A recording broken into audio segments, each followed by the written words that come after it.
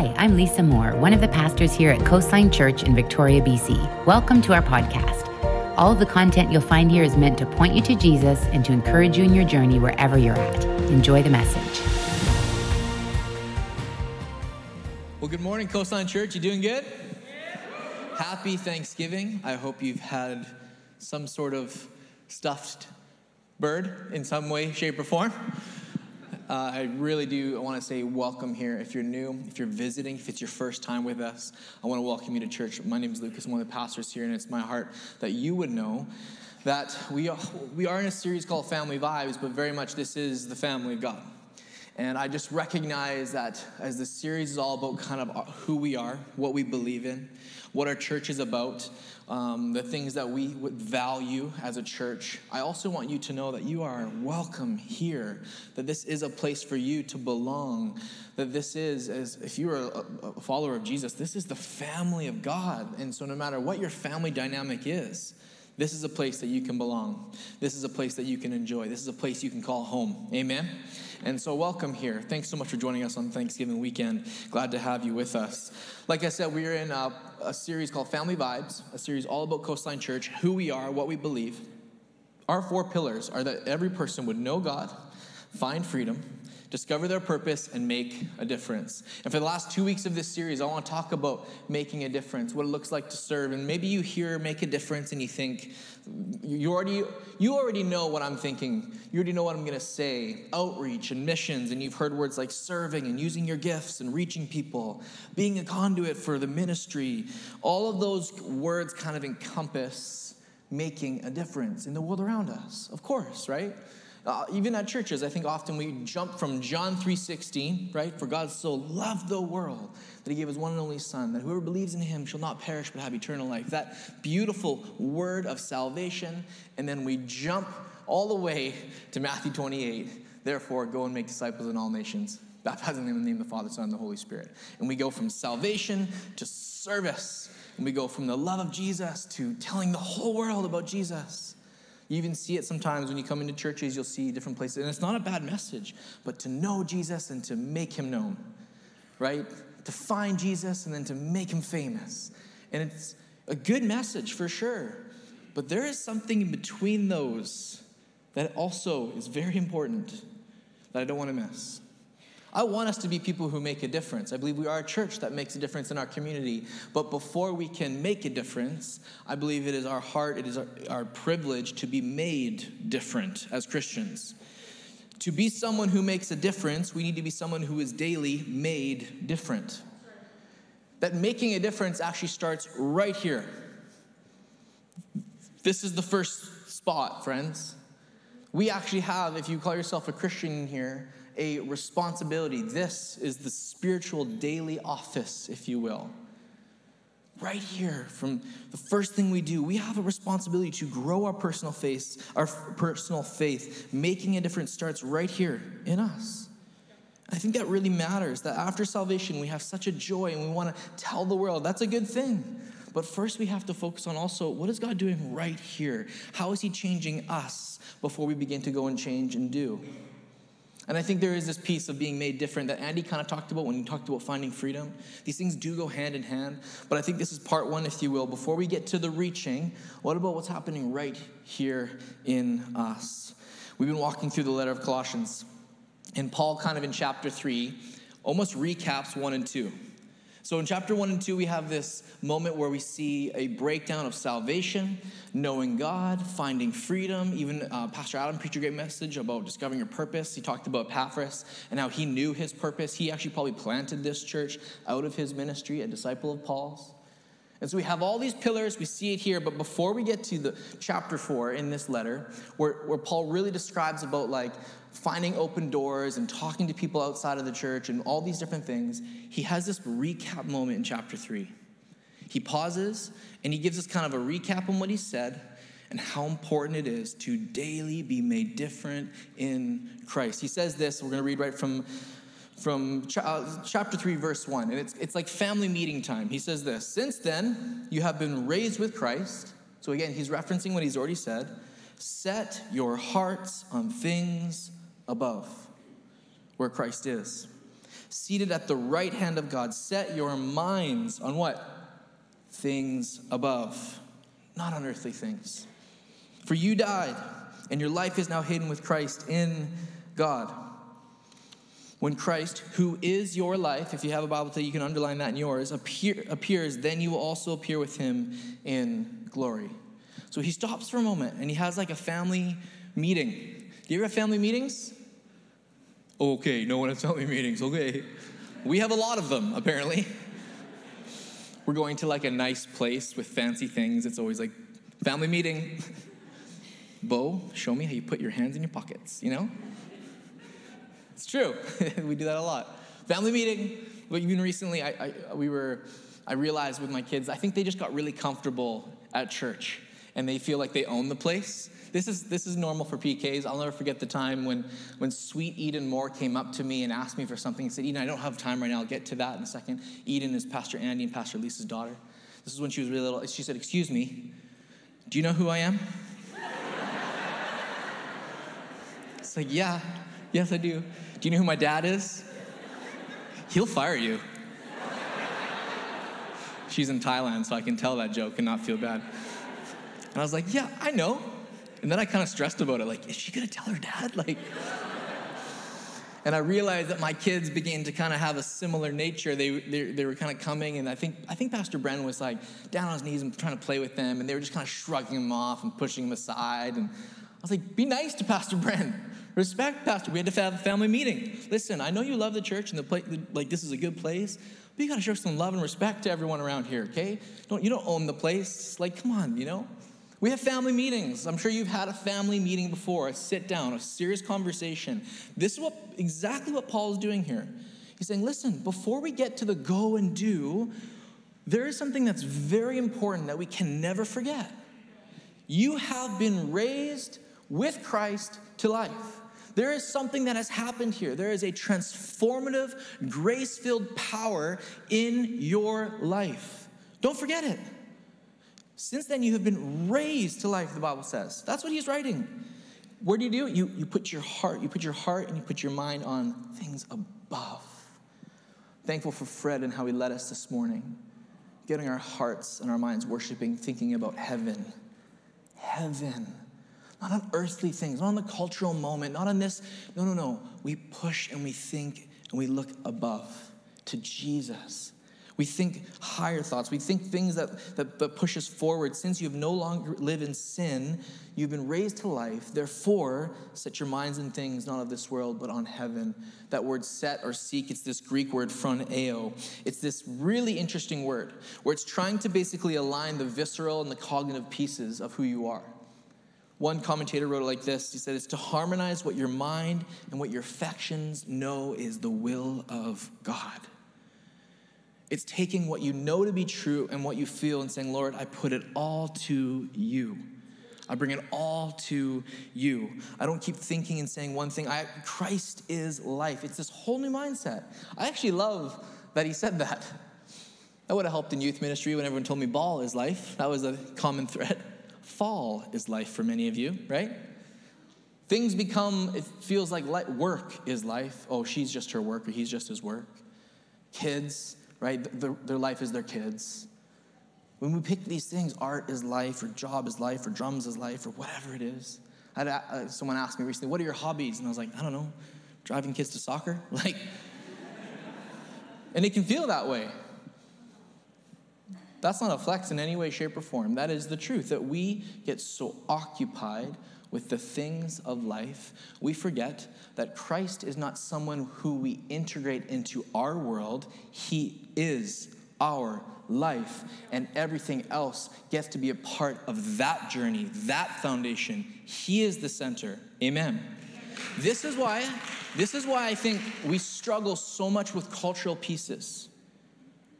Whatever it is, cultural, it could be a fad, it could be a theme, it could be like an ideology, an agenda, because we hear about it and we want to fit in, but we know that Christ's foundation is actually how our life should be dictated. And so we come at odds, we feel broken, we feel stuck, we feel bothered, uncertain how to proceed because we have a life and we're kind of just adding Christ to it rather than saying, no. Christ is my life. He is my rock. And every step I take, he is the lamp unto my feet, the word says. And so it's a challenge when we're faced with different pieces on how do we handle the things that come our way. We don't add things to our life, and that includes Christ. He is our life, and from there, everything flows out. And that's the difference. That's the thing that changes. Life is not this lens or adventure where you integrate Christ. Christ is the lens by which all life is integrated. And so he says, how do we make ourselves different? How do we be made different so that we can make a difference? And he keeps writing. He says, put to death, therefore. Aren't you? Happy Thanksgiving. Put to death. There it is. Put to death, therefore, whatever belongs to your earthly nature. Sexual immorality, impurity, lust, evil desires, and greed, which is idolatry. Because of these, the wrath of God is coming. Thankful that the wrath was poured out on the cross and not on us. Amen. You used to walk in these ways, verse 7, in the life you once lived. There it is again, that same language. You once walked the way you used to be. But now, he's calling us forward, as he's saying, but now you must also rid yourselves of all such of these things: anger, rage, malice, slander, filthy language from your lips. Don't lie to each other, since you have taken off your old self with its practices, and you've put on the new self, which is being renewed in knowledge in the image of its creator. Here there's no Gentile or Jew, circumcised or uncircumcised, barbarian, Scythian, slave or free, but Christ is all and is in all. A lot of theology there, a lot of things to hit, but we're going to stay a little bit higher than in the weeds here. Put to death. This word really matters. This word, Greek word necro, which is where we get kind of like necromancer, if you've seen The Hobbit, anything like that. It's a word describing death. Corpse-like, lifeless, to deprive something of its life, of energizing power. It's this figurative word, truly, to cut off, to sever. Not just separate and take a step away, to cut off its lifelessness and throw it away. I don't know if you've seen this movie. I was thinking about it recently. There's some kids in the room. I'm not going to get too graphic, but earmuffs maybe. 127 Hours. Have you seen this movie? I hope you haven't. It's nuts. It's wild. It's about a story guy named Aaron who was traveling in the Grand Canyon, I believe, and he actually falls from a cliff, falls from this spot, and he's got boulder wall, and then his arm literally gets stuck against this boulder wall with a rock, and it's stuck on another boulder wall. So he is in this tiny 1 foot kind of groove in the boulder, if you will. Arm is completely stuck by this rock. And for a little while, he doesn't know what to do. He assumes someone will come, but no one comes. He tries to hit the rock, move the rock, shape the rock, change the rock. Doesn't move. It's a massive boulder stuck up against his arm. He then tries to take his knife and starts to chip away at the rock, hoping that it'll break enough just for him to slip out.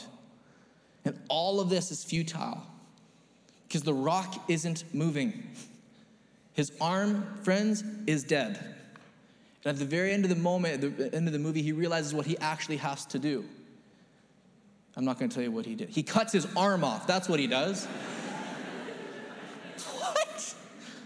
I went to watch this movie. I remember I've seen it a couple times. I went to watch it again last night just for, sermon prep. And I couldn't do it. I started and I was like, nope, never mind. He understood something. He had a will to say, it's the arm that's holding me back. It's actually not the rock. We chip away at sin, assuming it's just going to go away. Yeah. We hope that someone will come and rescue us out of our heated sin or a moment. But the truth is, Paul is saying to us, God is saying to us, he actually calls us to live in such a way that says, I don't want to live that way anymore. I'm putting those things to death. I'm taking them and I'm taking them off. I'm stripping myself from those things. I want to live in the way that Christ has called me to live, empowered by grace, moved to the Holy Spirit, every day saying, Lord, I know I'm not enough, but I run to you because you have more than enough. And I get it. It's challenging. Life throws enough curveballs as it is. And this is why for us, we need to be made new every day. His mercies are new every morning. There is a grace for you and for me any point to run to the Spirit. I had a great friend come up after and say, it's interesting hearing some different commentators. They'll actually intertwine the word grace and Spirit, because the greatest gift that God gives us is the grace of Jesus. We see that in Ephesians. But how does that come? Through the Holy Spirit. And so it's not just grace once for all, but it's like this beautiful moment of I'm coming to grace again and again to be made different, to be made new, to recognize yes, my salvation is intact, but every single day I run into this wall or this moment, I'm not just going to chip away at my sin. I'm going to put it to death by the grace of Jesus daily. And so that's what we choose to do. It's a value of ours. It's not just what we do that identifies us. It's also what we don't do. That's important. It's not just what we say yes to and do with our actions. It's also what we choose to say no to. It's also what we say, I'm not going to do that, actually. I'm not going to get involved in that. I'm not going to push this or post that or mention that. I actually step back from those things. And this is one of those things I think a lot of people are like, oh, I don't like this. This sounds like just work on my behavior. This sounds like just do's and don'ts. I thought salvation was different than that. I thought grace was bigger than that. This is one of those statements that sounds kind of religious or limiting or restrictive. No. The concept of self-denial is both a Christian attitude and practice. And anyone who tells you different isn't telling you the whole gospel. Jesus said to his disciples in Matthew 16, if anyone desires to come after me, let him deny himself and take up his cross and follow me. For whoever desires to save their life will lose it, but whoever loses their life for my sake will find it. Again, I know I'm throwing big verses that need time and context, and I'm sorry we don't have time to break it all down. But he's essentially saying, listen, you can't just go after everything you want. I'm asking you to put your desires aside and run to me, and I'll show you the desires of your heart. I'll bring you a new life and adventure. And this final verse is interesting because it poses a question, and I want you to hear it. This is still Matthew 16. For what profit is it to a man if he gains the whole world? He has everything on earth, but loses his own soul. You could have everything, and for this not to be made right, it won't feel good. It's the Solomon syndrome, isn't it? King Solomon, who had 1,300 wives and a house for each of them. He threw a party for 6 months because he could. That's in there. I'm not making stuff up. Planted forests. And it was never enough. Vanity, meaningless. These two natures, and Andy preached a great message on this, so I don't want to talk too much about it. Friends, I want you to know that when we are saved, our spirit is intact with the Lord. We are a new creation. But our flesh is fighting this daily battle. And that's why I think it's so encouraging and important to know that the struggle is real, for sure. But there's something really powerful about saying, hey, daily I need to come to the Lord and be made different and to be made whole. Because things of this world will pull you in. And the denial of self is a good thing. It's a good practice. And it actually helps us say, I don't need everything. I actually need to start. It all starts with Jesus. That's where my foundation is, and then everything else is added to it. And verse 11 is key. I don't want to get too far down into the next chunk of verses, which I know lots of you know them, and we're going to get to them. But verse 11 is key. It's really powerful. Here in this place of recognizing, getting away all this stuff, he's saying, there is no Gentile, Jew, circumcised, uncircumcised, barbarian, slave, or free. Christ is all and is in all.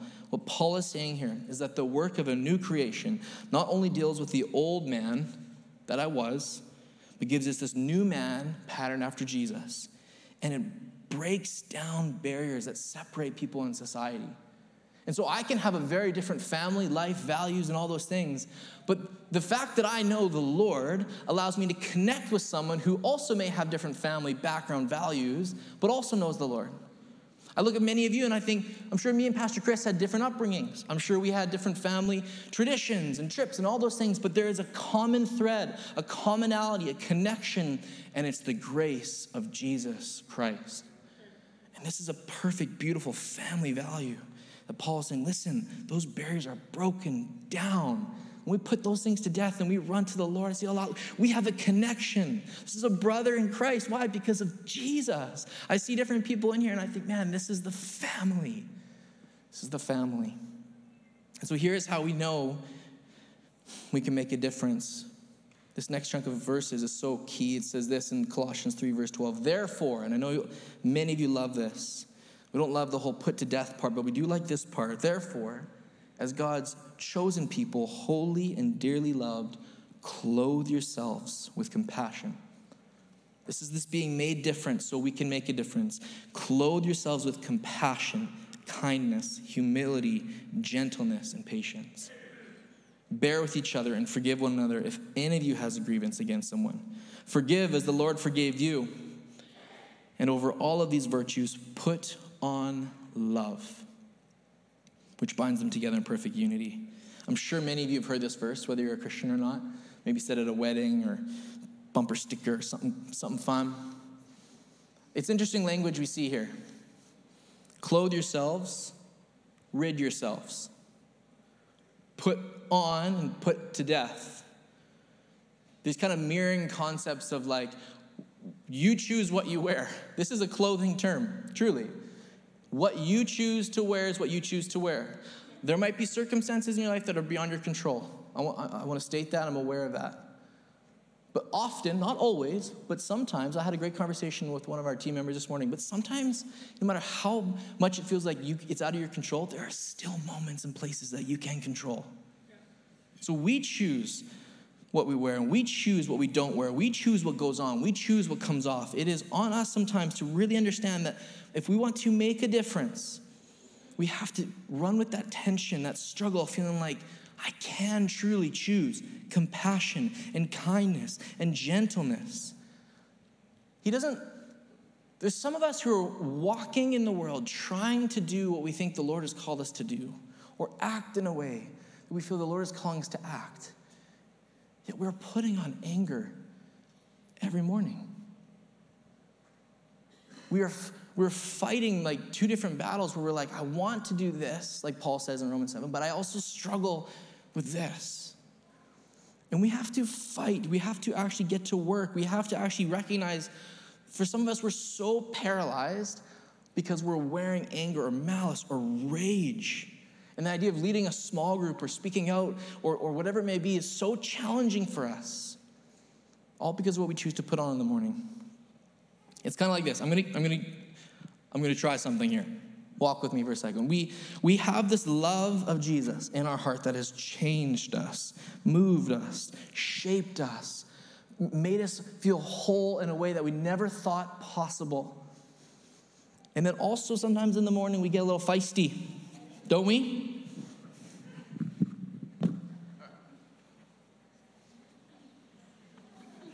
Like how I did that?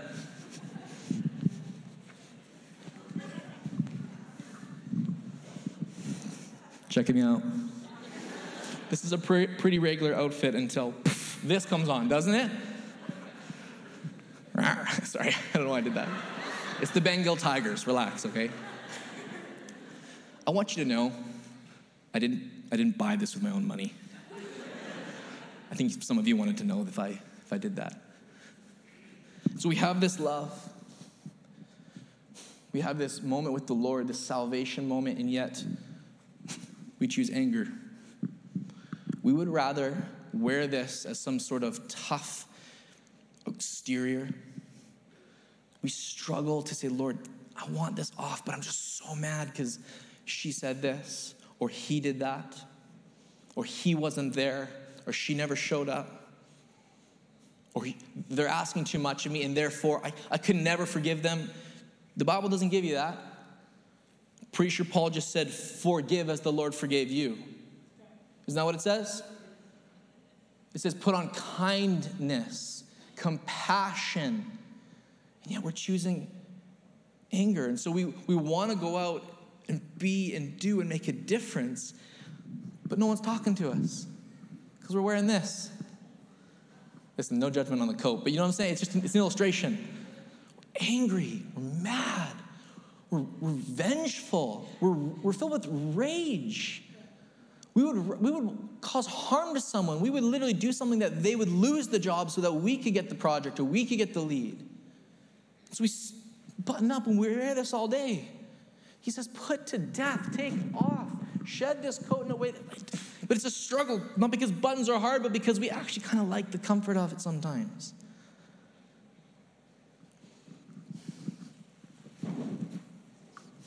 I never wear a hat on the pulpit.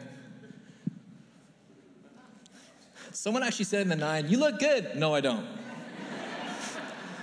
Some fashionistas out there, this is not a nice fit, they would tell you. We want to be patient and loving and kind with our spouse or our friends. But there's our heart is so filled with lust. We can't stop watching pornography. We're so filled with anger and lust, and these things combine. Can I be honest? Can I speak to something for a second? This is a very dangerous combination. We're trying to live with hope, but we are putting on anger. We're trying to live at peace, but we're holding on to bitterness. We want to live with unconditional love, yet for some reason we keep running to lust. We want to make a difference, but we're struggling to feel made different. And so we have to, honestly, I mean this with all my heart, wrestle this to the ground. Get in the daily office with the Lord. Talk to Jesus daily through song, through moments of rest, through silence, through the word, through worship, and say, I want to put this to death. We have to actually truly begin to get rid of these things. We have to take off the coat of anger and become vulnerable. Maybe have a conversation in a small group. And then I know it feels challenging, because again, there's been some sort of comfort attached to this, but the Lord has actually asked us to put this to death, to work hard at, to get after it, to truly say I'm going to get to work on this. I'm not going to keep walking around like a Bengal tiger, feisty and fiercely approaching every conversation with anger and hate, but I'm actually going to have grace and love, and peace is going to rule my heart, not anger. And joy is going to define my actions, not vengefulness and hatred and malice. Are you hearing me this morning, church? We have to be people who put some work into this. And again, people want to say but I have the grace of Jesus, so shouldn't this? No, knowing Jesus is not a guaranteed holiness contract. There is a coming back to him daily that says, Lord, I need more of you and less of me. It was John the Baptist who said literally, I want to become less so that you could become greater in my life. Jesus, I need you. I need you in a big way. So this stuff isn't lingering around. It just goes where it needs to go. And I can be a man or a woman of God that says, it's the peace of Christ that rules my heart, not my anger, nothing else. So Lord, work on me as I try and work for you and with you. I'm wrapping up now. In this final few verses, it says this: let the peace of Christ rule in your hearts, since as members of one body you were called to peace, and be thankful. Thankfulness changes you, doesn't it? Just did this with our staff recently where we were chatting, and I was like, I've never been someone who say you can just choose joy. It's not been a statement I love, but I was talking to someone in our congregation who's actually writing a book right now on joy. Really intelligent guy. And he was sharing with me after, you can actually scientifically prove that it's gratitude and thankfulness that actually is the gateway to joy. If your life is heavy and hard, you can't just be like, joy, there you are. It's a challenge, right? But you can begin to say what you're thankful for, what you're grateful for. Sometimes I'll do this in my own life when I'm annoyed. I'll make a list of every single thing that I am thankful for. And thankfulness and gratitude is actually what catapults joy in your life. That's why it writes, let the peace of Christ rule in your hearts, since as one body you were called to peace, and be thankful. What a great Sunday to be thankful. Let the message of Christ dwell among you. So gratitude. Let the message of the gospel dwell among you richly. Admonish one another with wisdom through what? Through teaching, through podcasts, article. I love this. Through wisdom, through the psalms and hymns and songs from the Spirit. Singing to God with what? A grateful heart. in verse 17, which we all know, and whatever you do, whether in word or deed, do it all in the name of the Lord Jesus, giving thanks, there it is again, to God the Father through him. As we close today, I'm reminded of just how important it is to come to the Lord daily, to be made different daily, so that we can make a difference. I want us to be that church. I do. I believe we are. But there is a step that goes hand in hand with it, where we are called. And Paul's having this family meeting again. He's saying, listen, while we do this, never forget, put to death the things of this earth and follow him, and know that you are a child saved, loved. You are dearly loved, holy chosen people, and you are called to kindness and humility and gratefulness. And even as I read this last kind of parting message from him, it's funny, I've been reading so much Paul lately because we just did Acts in the summer. And I wrote down this, I kind of call it like Paul's steps to death. That sounded weird. Like steps to putting things to death. Not his death, like the evil things that we already read. You get it. Doesn't matter. You get it. And I wrote this down in the Acts series, and I tried to use it, but it never felt like it fit. But I just was reminded of it today as it was on my desk. And it's just this: gratitude, gospel, worship, work, gratitude. Here's what I mean. Even in this final section of verses, we see it again. It says, be thankful in verse 15. Let the message, the gospel of Christ, dwell among you richly. Worship him in songs in the Spirit. And whatever you do, word or deed, do it all in the name of the Lord and be grateful.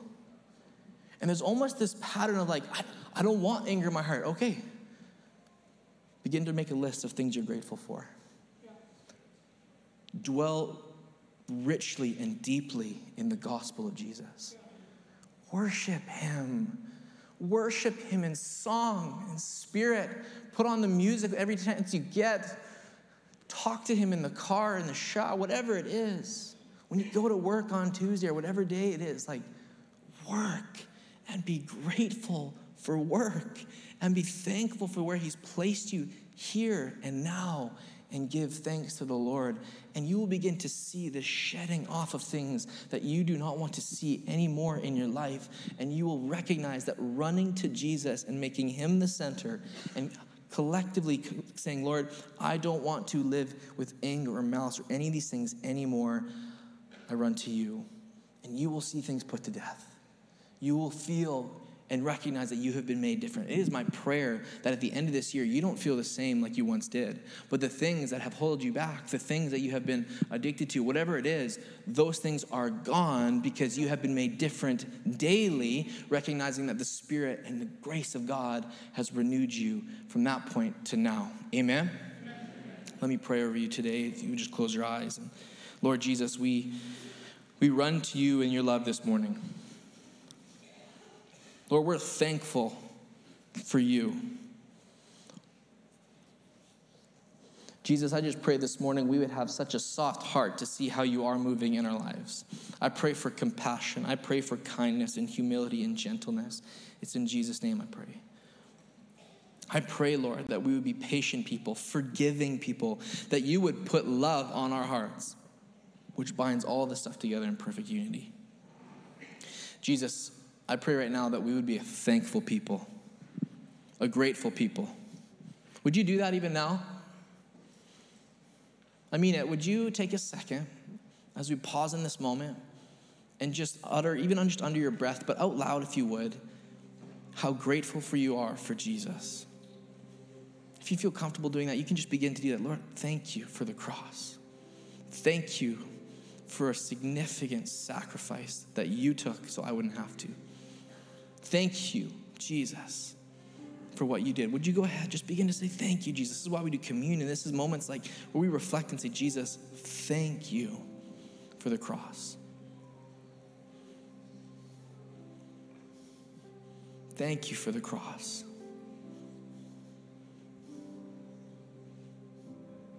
Jesus, I pray for the people who are struggling in here,